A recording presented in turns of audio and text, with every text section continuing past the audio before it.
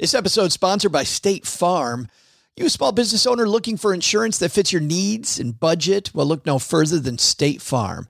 State Farm agents are not just insurance providers, they're also small business owners who live and work right here in your community. They understand the unique challenges of running and protecting a small business. When it comes to small business insurance, State Farm knows what it takes. Create a plan that fits your needs and your budget. State Farm agents are ready to help you choose personalized policies that truly understand your business. Insure your small business with a fellow small business owner.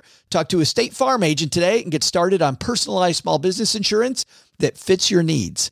Like a good neighbor, State Farm is there. Talk to your local agent today. Hey, this is Pete the Planner, USA Today money columnist and host of the Ask Pete the Planner podcast. When I'm not fixing the weirdest financial situations you've ever heard of, I'm stacking Benjamins. Live from Joe's mom's half-holiday decorated basement, it's the Stacking Benjamin Show.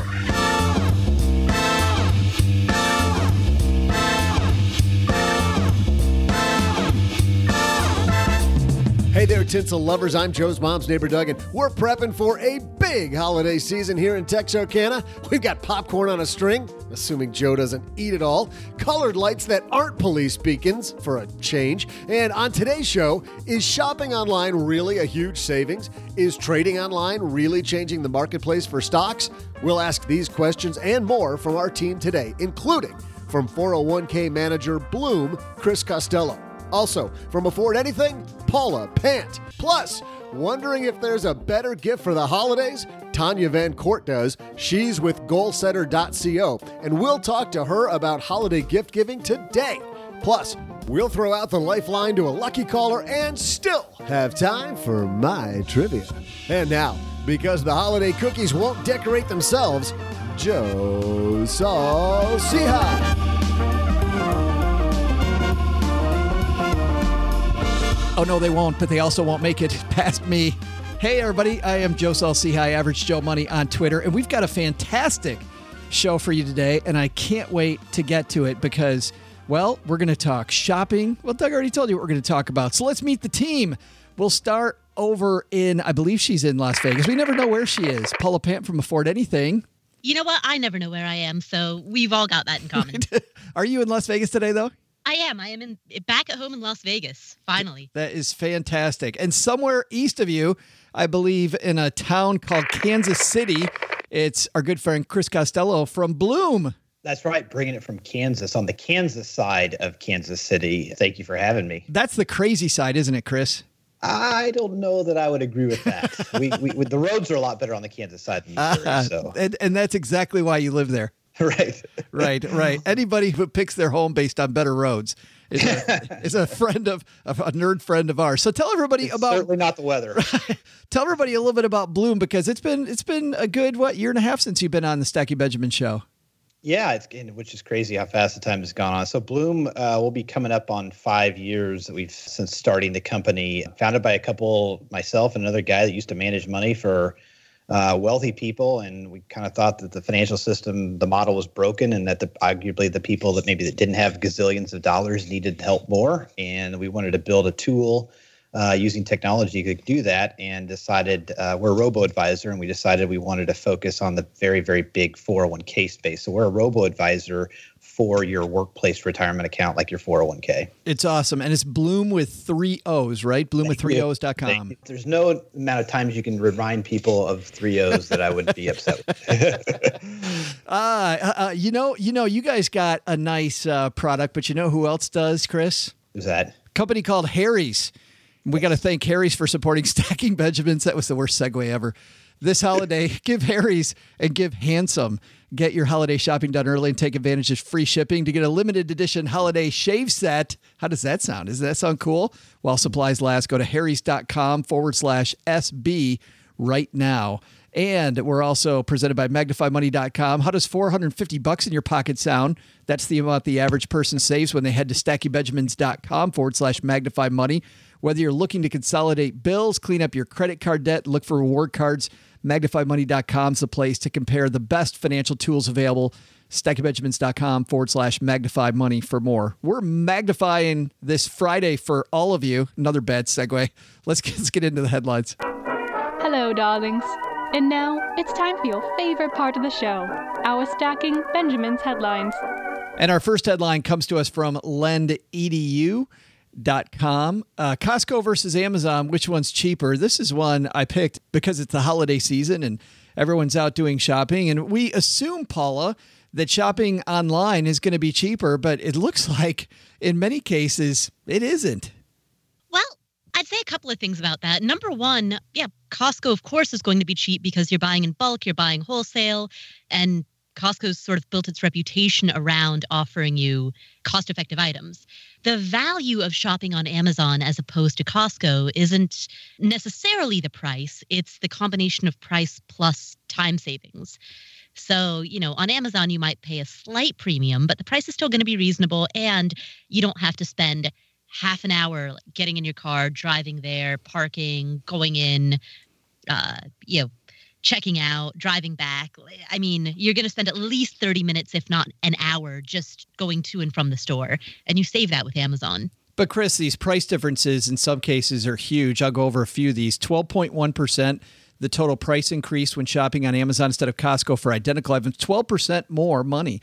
56.48% is the average price increase when shopping on Amazon instead of at Costco for identical items. I don't understand how those are different. How are those two stats different? The total price increase, the average, I see total versus average. So it's 12% total price increase, average price increase, 56%. 95.82% and 120.15% is the total price increase and the average price increase, respectively, when shopping for identical food and beverage products on Amazon instead of at Costco. The two widest differences for any subcategory. Seems like, Chris, if you're doing grocery shopping especially, Amazon doesn't pay. Yes, that's shocking that the differences are that high. Paula's point earlier about the time value, though, is huge. Like, I know we have a Costco membership, and I think I probably go maybe once a year, and you hear stories about like people making trips to Costco, and it's like an entire Saturday event. And there's a lot of other things that are more entertaining than packing up and going to Costco. So I think there's definitely worth paying. There's some amount of premium that is definitely worth it on Amazon. But isn't, Chris, well, I mean, one of the promises of the internet, I remember when we were first, lured into shopping for more stuff on the internet, was that we'll pay less money because less humans involved. You're getting rid of the middlemen. It seems like Amazon should be cheaper than Costco, doesn't it? Yeah, it does. Truthfully, I'm a little bit kind of perplexed by that. I mean, maybe Amazon is building in there a little bit of a premium just because they can, because people recognize that I'm willing to pay a little bit more for not having to pile into my car or getting on the train to go in and buy this physically. Well, clearly, Paula, that's the case with you. You're willing to pay a little bit more to not have to, to have the items brought directly to you. Yeah, absolutely. In fact, rather than looking at the percentage difference between Amazon versus Costco, what I'll look at is the total dollar amount that I would be paying as a price difference. And so if getting in my car and driving to Costco, let's say that consumes at least an hour and a half of my time, half an hour getting there, half an hour getting back, and then 30 minutes in the store. What is the value that I put on that hour and a half? Not in terms of percentages, but in terms of an actual amount. But do you say $50, $60? I mean, I might drive to Costco for that, but if we're talking $20, I would just stay home and shop on Amazon. Did you look at the bottom of this, like item by item? They have some of those prices. So let's take a look at a couple of those. I mean, well, Chris, if you're going to Costco, you're buying 36 rolls of toilet paper at a time. That's actually small for Costco. Don't you have to buy that stuff by the pallet when you go to Costco? But it's $39.99 at Amazon, $21.99 at Costco. I mean, right there, Paula, we've got what? We've got an $18 difference on toilet paper, almost double the price. Right. But if that's the only thing that you need, why make a special trip just for that? Well, that's true. So I was going to make some horrible analogy. Hellman's Real Mayonnaise, $4.99 versus $6.29 at Amazon. Kellogg's Frosted Flakes, Paula, that's your favorite food, $7.49, $14.63 for the same one, double. But it seems like you could, though, Paula. I mean, you could take 3 or 4 of these, maybe 5, 6, 7 of these, add them together, and you're going to have a significant price difference by just jumping in the car and going to Costco instead of Amazon. If you actually need that many items, then sure, you can tally up what you need and see how big the price difference will be. And again, if it's more than about $50 or $60, then I guess that does justify about an hour and a half of your time. But I mean, a lot of times when I'm shopping, I only need one item. Like all I need is toilet paper, or all I need is Drano. So why make a entire trip to the store just for that one item? Yeah, Chris, how do you guys think about your shopping in your household? Paula made me think of something. I think the Costco and the Sam's are genius about the fact that, to Paula's point, she's going for specific items that she needs. Nobody goes to Costco for just specific items they need. They come out there with 3X what they may have gone. You may have gone in there for, a lifetime supply of Frosted Flakes, right, but you're going to come out of there with 4 new tires and a new patio set for your backyard, So in the long run, maybe that's the secret there. They can underprice Amazon because they know that you're going to end up coming out of there with a lot more than what you intended. And that's different, on Amazon. I think people are destination. They're searching there's not really browsing per se on Amazon, although I think they're trying to create some mechanisms where people would do that. I think most people would say when they go to Amazon, they're typing in exactly the item they need. They're pulling it up, Prime shipping it to them. So they're getting just what they need versus the stores like Costco or Sam's, and Target is the same category too, where you walk in there and you end up with 2 or 3X what you'd plan to get. A friend of mine calls Costco, Chris, to your point, he calls it the $100 store. You got the dollar store, then you have the $100. Yeah. You have the 100 because you never get out of Costco without spending $100. Exactly. Yeah. Yes. But you know what the compromise between these two options are? Costco delivers. Mm-hmm.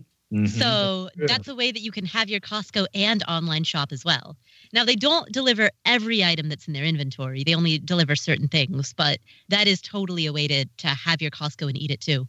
But I think you just coined the new marketing phrase for Costco right there. Have your Costco and eat it too. Yes, Costco, if you'd like to sponsor the Stacking Benjamin Show, just write to me. I'm going to claim that one, Paula. Let's move on. We signed away all rights. Let's move on to Costco, available for purchasing Segways. Let's move on to our second piece, which comes to us from Investment News, place where investment advisors hang out. Chris, you ever read Investment News? I do, yes. That is actually one of the things that makes it into my list that I will read a lot more frequently than others, actually. Big time industry rag. This piece written by Tim Welsh says, get smart about the future of trading. Technology and regulatory pressures are pushing advisors toward model marketplaces. The piece says, if there was ever an industry in transition, it's the investment management industry. The pace of change is accelerating and transforming investing. They talk in this piece, Paula, about how as much as new platforms and robo-advisors, online trading platforms are making it less expensive, the industry is still finding a way to make tons and tons of money. So that begs the question, are these do-it-yourself trading platforms, are they making people make moves that they shouldn't be making? I think that generally over the past 10 or 20 years, there has been more of an awareness about investing fees, expense ratios. I think more people are probably aware now to look at that than they were in the 80s or 90s. But that being said, there's still a huge lack of financial education out there. And as long as that exists, it's easy to just make money off of an information gap. Yeah, and I guess what I'm asking you, Paula, is that if things are if it's inexpensive to move and people are known for doing the wrong thing, do you think that this actually, because it's not very expensive, right? So I can move my money around all the time, where we know that set it and forget it usually is a much better way to go. Are the cheap trading fees maybe helping people cut themselves off at the knees? Oh, possibly, yes. Very, very possibly, yes. Because a $10 trading fee would disincentivize somebody from making lots of trades.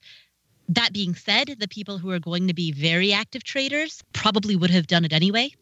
So I do think that there is a small fraction of the population that is probably trading more than they ought to be. But I just don't see that being like the bulk of the bell curve. Well, Chris, you're right on top of this, obviously, with Bloom. And I like what you guys do, where you kind of take it out of the investor's hand and say, hey, let us help you with this. But do you think that these low fees that a lot of the trading platforms out there have are helping investors do the wrong thing? Yeah, I mean, definitely there are reams and reams of studies that show that, more frequent trading and tinkering with your portfolio almost always leads to worse performance, to your point around set it and forget it.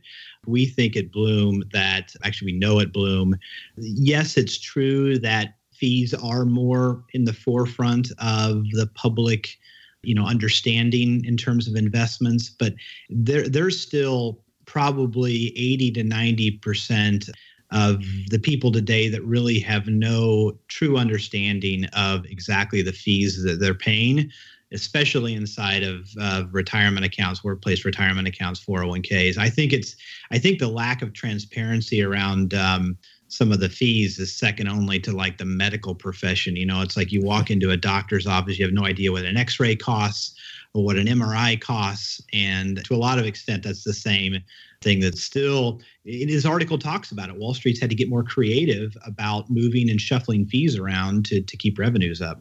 I'm curious which type of customer you see more often at Bloom. Is it somebody that was trading too often and says, you know what, I'm messing with this too much, I want you guys to take care of it? Or is it somebody who has done absolutely nothing and they want it more professionally managed, in a responsible way, so they turn to Bloom? It's definitely some of both. I mean, there's certainly people that have, we hear stories all the time. And if I can overly generalize or stereotype, and I'm a man, so I can pick on men here for a little while, oftentimes it's men who think that they can trade themselves into financial success, by trying to day trade and time the markets. And they oftentimes blow themselves up and lose a bunch of money. And then at that point, they realize, well, maybe I don't really know what I'm doing. And we've got a lot of those clients. And we've also got a lot of folks that were like, I never understood this, never felt comfortable doing this. I understood the stakes were high. This was likely going to be, whether I was going to ever be able to retire or not. Thankfully, I finally found a choice of a help option, basically, that will do this for me. Yeah. Paula, down at the bottom of this piece, it says, as investing costs continue to decline or become eliminated, the future of trading is rapidly becoming a different landscape, one that will be dominated by a new set of industry players. Any idea where you think this is headed? Who do you think these new players they're referring to might end up being? I think it'll be very decentralized. I think there won't be 3 or 4 titans, just as there are no longer, a few titans of television channels. Now, TV channels are extremely decentralized. There's more networks than ever. I think the same thing will happen with regard to trading platforms. You'll have lots of websites and apps and X and Y and Z. And there, will be a few that are more household names than others. But on the whole, it'll be far less centralized than what we've seen in the past. Chris, you're sitting right on top of this. Do you agree with Paula? Yeah, and technology is doing that. Technology, we talk about this at Bloom all the time, technology is democratizing access to financial help in so many different ways, and therefore bringing in so many new players into the industry. Whereas before, if you want to go back, even 40 years, I mean, literally it was like the only way to get help was you were either a client of Merrill Lynch's or E.F. Hutton. And then there was a brand new chapter that opened up, as this article references, in 1975 when commissions are deregulated. And we've all seen what Charles Schwab has done. And then there was another chapter in financial services that opened, which was the mid to late 90s when everybody was getting online. And then all of a sudden, trading became commoditized because you used to have to go to Merrill Lynch and pay a couple $100s for a trade because you needed Merrill Lynch for both the information, maybe the research report, and the execution of the trade. Well, when the internet came on in the late 90s, both of those things became commoditized, and you could get all the research you wanted by a Google search, and you could execute trades online, as we've been talking about, for virtually nothing, whether it's $4.95 or $8.95. I mean, it's essentially free today. Now what technology is doing is it's bringing not just the execution and information around stock trades, but actual portfolio management and financial planning to the masses. And that's what we get really excited about, is how technology can be helpful in democratizing access to something that people need but weren't getting it before the invention. So I think the takeaway here is that technology, but what I think I hear you saying, Chris, is technology can be your friend, but I guess you got to, like anything, use it responsibly. Is that a good place to leave it? Well, yeah, I think sometimes robo-advisors, there's actually some financial services firms that are trying to run ads that are saying that robo-advisors are bad. Joe, your background, you came from a background similar to mine as a financial advisor. When you've got humans out there giving advice, I remember situations back in the mid to late 90s where there'd be brokers, pushing advice and products in the morning, and then they'd go to lunch with somebody representing some mutual fund company, and they took them to lunch, and then by the afternoon they were recommending something different.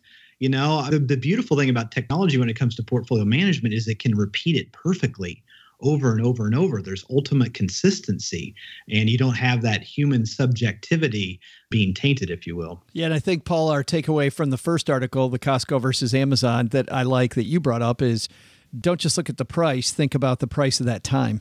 Exactly. I don't know what else to say to that. I think that sums it up perfectly. Ta-da! Da-da-da-da.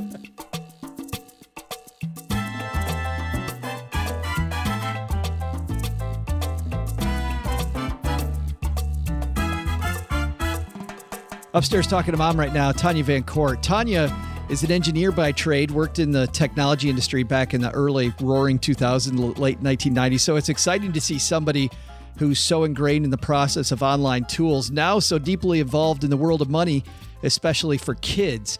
Personally, I've loved seeing how Goal Setter helps kids learn to plan at an early age, but now I love you can give it more easily as a gift, and that's why I asked Tanya here today. Of course, we don't endorse any of the fintech company founders we have on the show, but when we find companies as intriguing as Goal Setter, we're happy to learn more about what's going on there along with you. So here she is coming down to the basement from Goal Setter, Tanya Van Court.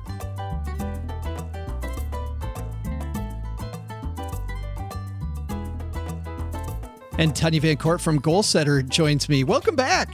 Thank you. You know how excited I am to be here. Well, it's always great to have you in the basement because you have very little energy. That's why you keep me in the basement, Joe.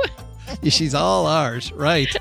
Let's talk about rotten parties and rotten gifts. You've got a great story about your son, and just kind of makes a wonderful point about just how bad it can be being a parent sometimes. It is tough, right? No one warned us. So yeah, my son, we threw this 5th birthday party for him. And we were so excited about it because he was totally into Spider-Man. So we're like, woohoo, we're going to do a Spider-Man theme. And we sent out the invitations and said Spider-Man theme. And, we thought about the cupcakes and made them look like Spider-Man. And we put some webbing on the ceiling and made that look like Spider-Man. And the one thing we didn't think about, Joe, was the gifts. We did not think ahead that telling everyone that we were having a Spider-Man themed birthday party would mean that every single person brought a Spider-Man doll. And just what your kid needs is like 12 Spider-Man dolls. I mean, like, seriously, he was into Spider-Man, but who can be into Spider-Man that much? 12 Spider-Man dolls? Buried in Spider-Man. Yeah, seriously, what did he get? And I guess that is exactly what he got. That's literally what he got. I mean, I had to take a picture of him after he opened his gifts holding 3 identical Spider-Man dolls. Like, literally, they all went to the same shelf in the same store and bought the same Spider-Man doll. And then, beyond just holding those 3, he had a life-size Spider-Man next to him. And when I say life-size, Joe, like, literally, he's a big kid. And this Spider-Man was kind of looking at him eye to eye. That's so bad. That just, I can't think of who would think, yeah, okay, that's what that kid needs. But seriously, I think of every holiday, my kids are 22 now, but I think of every holiday, my kids got some junk. And instead of junk, you've got this cool program at Goal Setter that for the holidays might be a better idea. Well, we definitely think so. And the truth of the matter is the kids who are on Goal Setter think so too. So what we do, Joe, is we let kids and families sign up for goals instead of getting more consumer goods. Their goals can be anything they're excited about, anything they're into. Their goal could be, hey, I want to save up for chess lessons because I'm really into chess. Or, like my son, he's super into strategy and board games. And he actually, I like that. I know you do.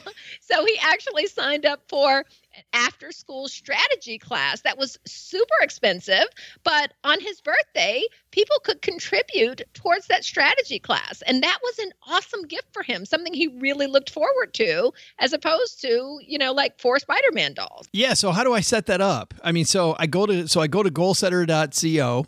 That's right. You go to goalsetter.co, and you as a parent have to create your own profile, and then you add your kids to the profile. So you can add 1 kid, you can add 7 kids, however many kids you have. Each kid then gets to sign up for their own goals, and you can sit down and do it with them. We make it really easy because we have this really great grid with wonderful ideas. So, we have dance lessons down there, or a fun trip that they might want to take, or a musical instrument that they want. So we have lots of great ideas, or if there's something that the kid wants that they have their own idea about, they can just type it in. I like this idea because you start with the end in mind. We always say in financial planning, start with your goal and work backwards to what you want to do to achieve that goal. And you're starting them off toward this at a young age. We definitely are. And the thing that I love about it, Joe, quite frankly, is, we all have kids, and we want our kids to eschew small things in favor of saving for things that are big, because that's a life skill, right? The truth is, I really don't care what my kid's goal is, right? Like if my kid wants to save for some sneakers, no worries. Like save for those sneakers that you're excited about, because what that means is you're not going to spend $2 over here on that candy bar, or $5 over here on that other small piece of plastic junk toy that you really don't need another one of. Well, yeah, just on stuff that you'll forget. Exactly. On stuff that you'll forget and that doesn't really matter to you. So when we teach them those savings muscles when they're young, they have those, as you know, as they get older. So that's what we're all about, really getting kids to think about how to save towards larger things that they really care about. And kids who write down their goals are 50% more likely to achieve them. Isn't that what we all want for our kids? Yeah, it's funny. You say that goal, you say that number 50% for kids, but I think that number is very similar for parents too. Like if parents write down their goals, they're more likely to get them. Let me ask you about this though. Like I've got my nephews, got my nieces. I don't want to go through the hassle of signing up for all this stuff. That sounds great. I just want to give it as a gift. Can I do that? You absolutely can. And they actually don't even need to have a Goal Setter profile for you to be able to give it as a gift. We let you go on to Goal Setter. You can plug in an email address. It could be your nephew or niece's email address if they've got one, or it could be their parents' email address. And then you can choose a goal card as opposed to getting them a gift card. A goal card is a digital card with real money towards real dreams. And the thing that we love about that, Joe, is we say, a gift card says to a kid, hey, I can't wait to see what you're going to buy next. A goal card says, I can't wait to see what you're going to do next. Yeah. Big difference. Huge difference. Huge. Absolutely. Yes. Get them out of that just buy culture, which we all seem to, the capitalism is all around us, especially this time of year, right? Absolutely. Yeah. So the site seems really easy to use. I can either share a goal, I can give a gift card, which you just explained. The kids make their goals. So when the money goes into a Goal Setter account, that type of account, I guess that's an account that you guys hold? So it is an account that we hold, but it's an account that's actually held in the parent's name. Okay. So the parent is the custodian for the account, and then the kids have sub-accounts underneath that parent. And whenever the kids want to cash out, whether they've already reached their goal or not, they can cash out back to their parents' bank account. And so it's all secure. It's an FDIC insured account, and the kids can't just run off with the money and go to Mexico. Like, where's my 12-year-old's in Tijuana? Exactly. That's a bad day. Well, bad day for me. Might be a good day for them. Who knows? Probably. Yeah. And you've got twins, so they've got company. They're going together. My head hurts just thinking about that. Well, and to put a point on this, we talk about kids want different gifts, but your daughter has a whole different thing that she wanted. Tell me about that. I love this story. She did. So my daughter, when she was about to turn 9, and yes, I said 9, she said that there were only 2 things that she wanted for her birthday. The first thing she wanted was enough money to finish saving for an investment account. And the second thing that she wanted was a bike. I loved when she told me that because, one of those goals was so rooted in the future and was like the big girl goal. And the other one was like, Mom, I just want to get away from you and go ride around the neighborhood with my friends. That's so, I just can't imagine my kid telling me I want an investment account. You're like, what? Like, where did that even come from?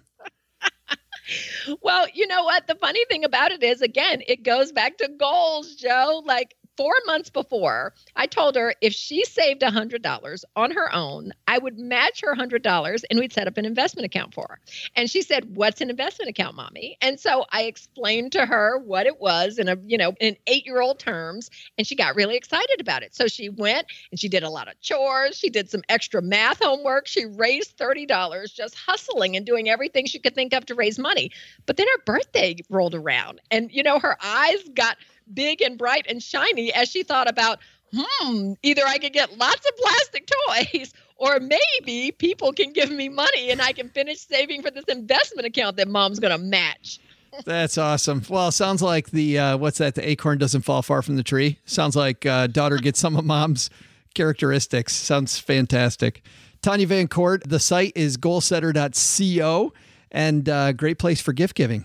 Thank you, Joe. Thank you so much for having me. Thanks for coming back. We always love having you here in the basement. Absolutely. Hey there, trivia fans. I'm Joe's mom's neighbor, Doug, and today let's talk about an area near and dear to Chris Costello's heart. Today, Uncle Doug's got a story problem. Your employer deposits a profit-sharing contribution into your 401k account. However, this money is not automatically yours. In this particular plan, you receive 30% of the money if you leave the company after 1 year, 60% after 2 years, and 100% after 3 or more years. What's the term for this sort of schedule? I'll be back with the answer and hopefully the hidden location of the elf on a shelf in just a minute.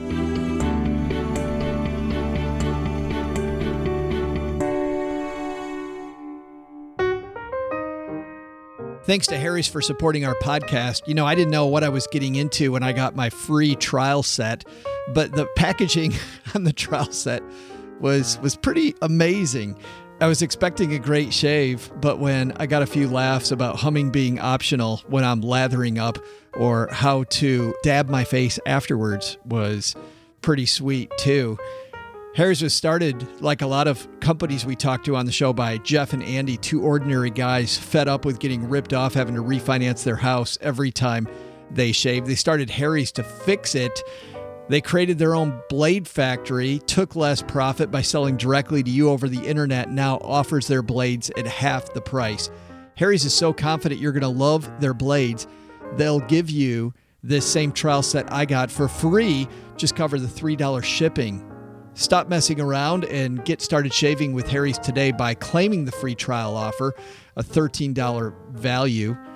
Here's what you get: a weighted ergonomic razor handle, 5 precision engineered blades with a lubricating strip and trimmer blade, rich lathering shave gel. I love the smell of that shave gel, by the way, and a travel blade cover.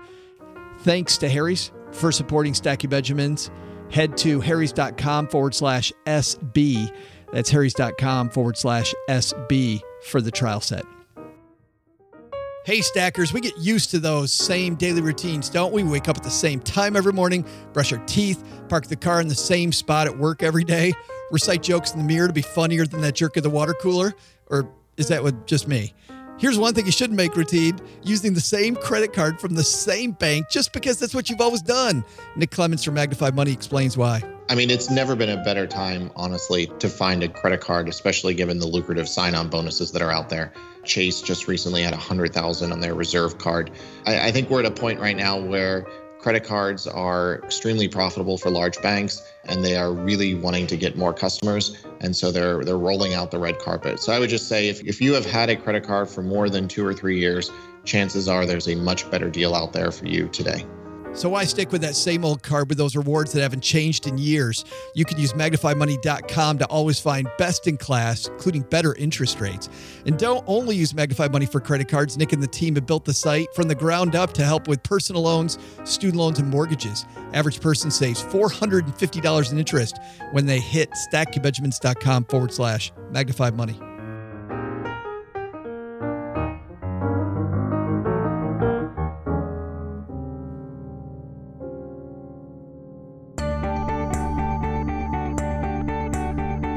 Hey there, trivia fans. I'm Joe's mom's neighbor, Doug, back, and today, Uncle Doug's got a story problem.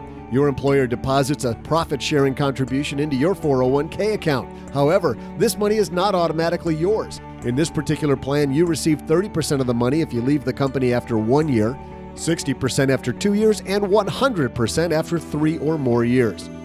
What is the term for this sort of schedule? Well, if you said vesting, you'd be correct. A vesting schedule allows employers to hand out a great incentive to employees to stick with the company. More money in the future. By telling employees up front how much they stand to lose if they leave, it's another reason to maybe hold on tight for another year. I know all about vesting schedules because Joe's mom bakes Chex Mix and tells me if I wash the windows, I can have a little this weekend and more the following week. It's dirty work, but somebody's got to do it, and man, that Chex Mix is tasty. See ya!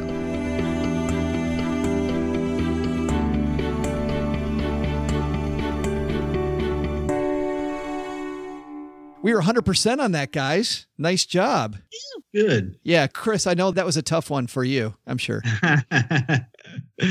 Yes, those darn vesting schedules. Right. Paula, you were quick on the trigger on that one. You were all over vesting. Well, I have been writing about personal finance for 6 years now, so learned a thing or two in that time. Right. Hey, let's throw out the helpline to somebody who clearly called a wrong number because nobody ever asked us for help. Today's call to the helpline is sponsored by Stacky Benjamin's courses. You want to learn from people that are boring or the people that you go to when you want to have some fun and learn a little bit about money? StackyBenjamins.com. Scroll down a little and you'll see our full slate of courses, including how to legally cheat on your taxes, which is one of my favorite courses. Today, we're going to give some help to our new BFF, Mike. Say hello, Mike. Hey, Joe and OG. My name's Mike. Quick question for you. I'm planning on leaving my career to change careers in about 6 months. I'll be going back to school for a year full time. I was just wondering, would you recommend that I put all of my money into my 401k or that I try and save some money and put it towards the student debt that I'll have to take out to pay for this schooling? I know I don't really learn anything on your show, but I could really use some advice here, guys. Thanks. Thanks a ton for the call, Mike. And Paula, let's start with you. So should he keep going into the 401k or should he start easing back on the 401k, put some money aside so he doesn't go into so much student debt? First and foremost, put enough into your 401k that you're definitely getting the full employer match, because that is the best quote unquote guaranteed return in the world of finance. After getting your employer match, at that point, it's a judgment call that's going to involve, number one, the interest rate on the student loan that you could get versus the expected returns that you would get in the market. Number two, the effect that this has on your cash flow, like your monthly cash flow situation in terms of paying back that student loan and, how much wiggle room you have within your budget for that. And number three, your personal feelings towards debt, whether or not it's going to help you sleep more easily at night. Chris, what do you think? Do you agree with Paula?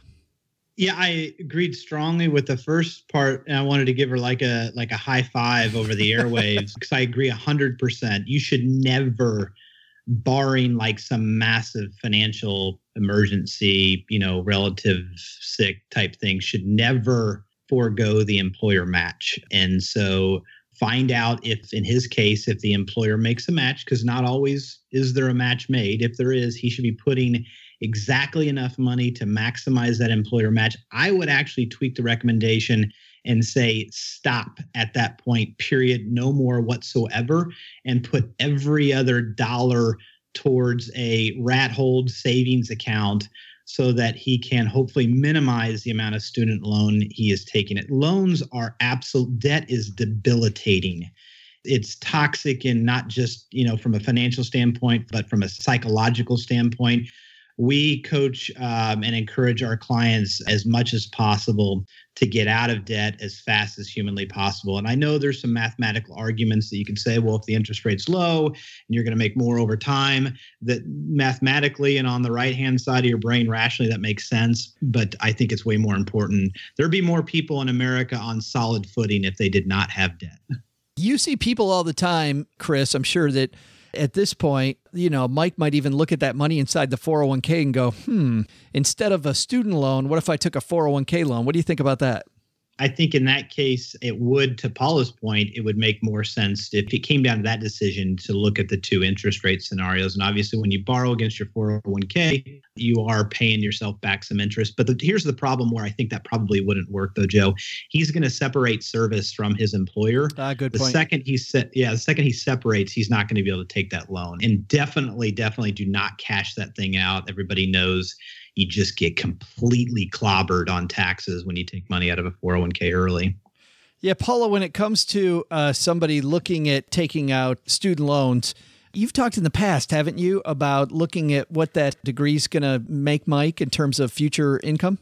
Yes, absolutely. So the general rule of thumb is that your total student loan amount that you borrow should be no more than 1 year's worth of your starting salary upon graduation. So if you expect that after you graduate, your initial salary in year one would be $60,000, then borrow no more than $60,000 to get that degree. And the reason for that is so that way you can contribute 10% of your starting salary income towards your student loan every year, and you'd have it paid off in 10 years. Thanks a lot for the question, Mike. If you've got a question for us, you can send those to joe@stackingbenjamins.com. Actually, if you want to leave us a voicemail, it's stackingbenjamins.com, and you'll see questions for the show at the top. We also get letters. Doug just brought down the mail, and today's letter comes to us from Kevin. Kevin says, my employer's requiring rollovers of any old 401ks into an IRA or our company's 401k. Is it legal to force employees to do this? Now, Paula, no offense, but we got a 401k guy here, so I think I'll go right to Chris. We'll just ask Chris. Chris, have you ever heard a new employer saying you have to roll your old 401k into the new 401k or to an IRA? Yes, in cases where the balance is below a certain amount. I see that oftentimes if you've got less than 1,000, sometimes less than 5,000 in your 401k, and you separate service, there can be provisions written into the plan documents that will state that you do need to get that money out of there and yes, move it to an IRA, or could be oftentimes maybe a good option, like it said, to roll that into your 401k at your new company. Yeah, I don't think he's talking about that, Chris. I get where you're going. He's talking about his new employer is telling him what to do with his old 401k. That any old 401k he has to go into an IRA or into his current company, his current new company. His new employer's telling him he's got to move that money from his old company to an IRA or 401k. Yeah, that doesn't sound right. I think there's some confusion there. Yeah, I think so too. I think he's, I don't know. Paula, can you make any sense of that? I mean, I'm not a legal expert, so I can't comment on whether or not it's legal, but it certainly rubs me the wrong way. Yeah. If what he's saying is accurate, that leaves a bad taste in my mouth in terms of policy. Yeah, those are, I mean, don't get me wrong, those are good moves, right? Moving it into an IRA or into the new company's 401k. Right. Of those two moves, Chris, which one do you like better? Moving old money to the new 401k or moving it to a self-directed IRA? Well, seems like the case in a lot of things in personal finance, it depends. If your new employer, the 401k you're currently participating in, if that's with a good 401k platform like a Vanguard with really low cost funds and a good selection of funds to pick from, in that case, it might make a lot of sense to roll that old 401k right into your new 401k. But if your current 401k is at a place that's got high fees, like a Principal or a John Hancock, if I can name some names specifically, then those are traditionally plans that have insanely high, outrageously high internal fees inside of those funds. And in that case, it'd be a no-brainer. You'd want to go the route of a rollover IRA. John Hancock and Principal fans, direct your hate mail to Chris at Bloom.com. We're all about picking fights here with the people that are charging our clients too much. So feel free to. Yeah, Chris is like, you want a piece of me? Right. Right. Yeah, right. That's good. Paula, anything to add there? I don't think so, no. Ta-da. Again, I give you the ta-da. Ta-da! Right. Thanks again for the question, Kevin. I also think you're confused a little there. There's something that either your HR person's confused or you confused what they were telling you, because that just doesn't sound right at all. I've never heard that before. Once again, if you've got a question for the show, stackingbenjamins.com, right at the top of the page, it says questions for the show. Click that link and you'll see you could leave us a voicemail or write us a letter. Thanks to you guys for playing. Let's start off, Paula, with you. What the heck's going on over there at the Crazy Afford Anything? At the Crazy Afford Anything podcast, every other week I answer questions that come in from the listeners, including featuring a certain somebody who is also on this show. Who would that be? That would be you, Joe. We have some fun. We do. So, Joe, you lend your wisdom to the show, and we tackle a whole bunch of questions. And in addition to that, I have interviews with Scott Harrison, the founder of Charity Water, as well as Will Bowen, who launched a campaign to get people to complain less. Interesting. The Will Bowen episode will air on Christmas Day. My wife would say I definitely need to listen to that episode, I think. Back when my kids were home, I would have liked to have had them listen to that. Chris Costello, thanks for joining us, man. You guys are always busy at Bloom. Tell everybody what you got going on over there. Well, yeah, we've experienced a ton of growth this year. We passed $1 billion of portfolios that we are managing for our clients in late July, and we're going to come close to hitting $2 billion actually by the end of the year. I think maybe in January. So growth has definitely picked up quite a bit. Clients from every nook and cranny of this country. We still got a lot of work to do. There's 90 million people today in the U.S. that are right now participating in a 401k or a 403b. And most of those people, if you asked them if they were confident that they knew what they were doing with their 401k, the vast majority would say no. And so we've got a lot of work ahead of us, but making good progress. Well, I'm so happy you spent some time helping us with the show today. And if people want more, they don't know what to do with their 401k, it's bloom.com, correct? That's correct. Thank you. Awesome. Hey, Doug, good to turn it over to you. What should we have learned today? Sure thing, Joe. Why don't you get back to flossing your teeth with the string from the popcorn decoration thing? I'll tell everybody what we should have learned. Hey, check out the deals at local stores. As online companies realize you're only shopping online, it appears they might be using that knowledge to bump up their profit margins. Second, looking for good holiday ideas? Maybe giving kids another Spider-Man outfit isn't a great idea. While we'll let you decide on Goal Setter, you should think about gifts that kids can use to invest in their future. But the big lesson? Don't decorate the basement with Joe's mom unless you're willing to listen to the Alvin and the Chipmunks album all afternoon. That woman's got a serious problem. Special thanks to Chris Costello from Bloom for joining us today. For more on Bloom, with 3 O's by the way, head to BLOOO.com. Thanks also to Tanya Van Court from Goal Setter for stopping by. You'll find details about Goal Setter at goalsetter.co or on our show notes page at stackingbenjamins.com. Paula Pant appears courtesy of affordanything.com. When you're done messing around with us, who do you want to teach you some money tricks? That nerd who talks over your head or your favorite basement-based geeks? Kathleen Selmans operates our Stacking Benjamins classroom, and to make up for the fact that we don't teach you anything here on the show, she's created a whole lot of tools you'll absolutely love. Head to learn.stackingbenjamins.com for details. And use coupon code DougRocks for 10% off. Yeah, you're welcome. This show was created by Joe Saul-Sehy, produced by Richie Rutter-Reese, and engineered by the amazing Steve Stewart. Online, visit us on Twitter at @SBenjaminsCast or on our Facebook page. Shannon Cowan is our community manager and social media guru. I'm Joe's mom's neighbor, Doug, and I do not like computer jokes, not one bit. SB Podcasts may receive payment on the show from sponsors and guests in the form of books, giveaway items, discounts, or other remuneration. There's no way you would take advice from these dorks, but like Joe's mom always says, don't take advice from people you don't know. This show is for entertainment purposes only, and before making any financial moves, consult with a real financial advisor. Special thanks to OG for changing the music. Dude, you're a lifesaver. Luckily, this Dominic the Donkey song isn't catchy at all.